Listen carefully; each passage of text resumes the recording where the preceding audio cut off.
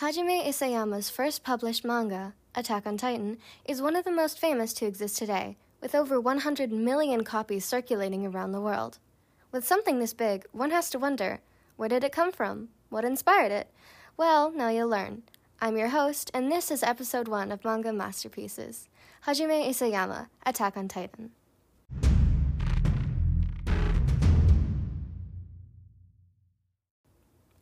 First of all, I'd like to preface this by explaining what manga means. Manga are literally Japanese comics, serialized in newspapers and magazines.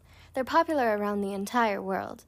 Though this isn't a firm rule, they tend to follow a similar art style that makes them easily identifiable as manga and not some other type of graphic novel. Attack on Titan, the topic of today's episode, is one of them. With that being said, let's continue.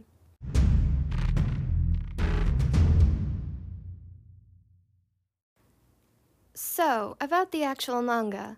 As of now, Attack on Titan's been labeled as number 1 in popularity, according to voting by various fans. It was started as a one-shot called Humanity vs. Titans in 2009. The prototype was never continued in the magazine it was sent to, but was eventually published in Kodansha's magazine, and, until April 2021, has been running ever since. The anime, which is the animated show following the plot of the manga, has temporarily ended with the second part of Season 4 coming soon. Spoilers aren't fun, but this'll be fine. Basically, a country isolated from the rest of the world hides themselves behind 50-meter-high walls. They're keeping themselves safe from man-eating titans who just keep coming. Main characters learn to fight with their strong resolve, countless conflicts ensue, they go on adventures and make friends. Main character number 1 charges blindly into a fight and almost dies, like 15 times. Boom! Classic action anime/manga. Although, while the story starts out as an enclosed society fighting mindless monsters planning to eat them all, it begins to darken and becomes more complex, with themes of war and corruption arising. The characters find out that there was so much more to their world. The new and never-used plot, along with the interesting characters, makes Attack on Titan such a famous and well-loved series.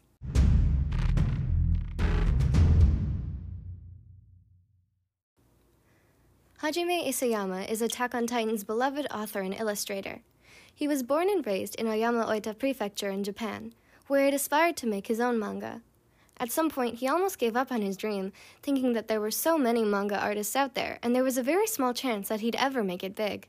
Nevertheless, while in high school, he started submitting his work to various contests. He'd also been in a manga design program.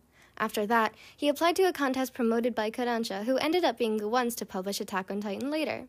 The one-shot Attack on Titan was given an award, so Isayama went to work at an internet cafe to make manga for his career.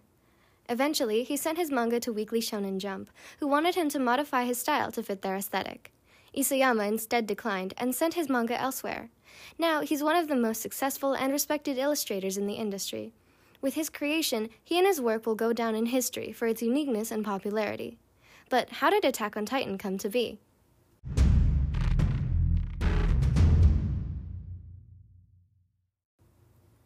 With such a strange concept, one must wonder what sparked the idea of Attack on Titan. According to Isayama, the idea to put the civilization inside walls came from how he felt growing up. His hometown was surrounded by a great mountain range, which made him feel trapped and enclosed. Titans are meant to be seen as more than just monsters as well. They represent frustration. Humanity knows nothing about them, nor can they talk to them. Their concepts stem from drunk cafe customers he saw, with an inability to communicate with their sober friends. Titans represent the things that humanity cannot understand.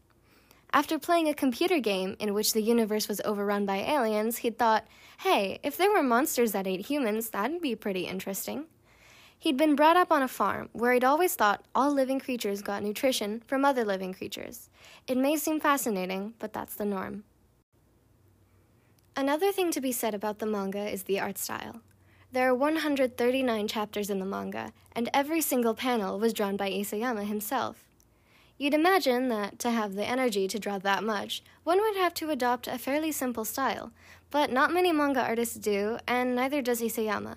His style is bold and slightly sketchy, using lines that vary from thick to thin. Along with that, he uses vertical lines to darken a character's expression in case they're in distress. The style conveys the emotion of the story, brings attention to the characters' faces, and lets the art help carry the plot.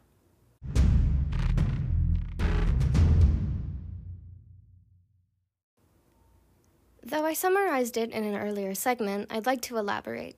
The plot of Attack on Titan is a lot deeper than it may seem. Without revealing too many spoilers, aspects of Attack on Titan are often compared to the Axis powers of World War II and the Holocaust. While not the same as how World War II played out, because there are still Titans eating people, the imagery is pretty clear. Most of the characters in Attack on Titan are morally gray. They aren't exactly good or bad, and they do some things viewed as wrong for a reason viewed as right. Even the quote-unquote good guys commit terrible crimes for a cause that many believe in. While many aspects could never happen in our world, in a way, it's quite realistic. Speaking of realism, one thing fans have been upset about is how many of the characters die. If, in the case that you have a favorite character in the manga or anime, by the end, they'll probably be dead. Actually, with any series that involves life-endangering activities and isn't rated just for children, there are bound to be quite a few characters that are dead or injured by the end. Even so, Attack on Titan is a bit extreme, but it makes sense. That's just how war is, right? Actually, it's a miracle that some characters even made it to the last chapter. Aside from that, the realism of their mental states and situations are also a part of what makes Attack on Titan so revered.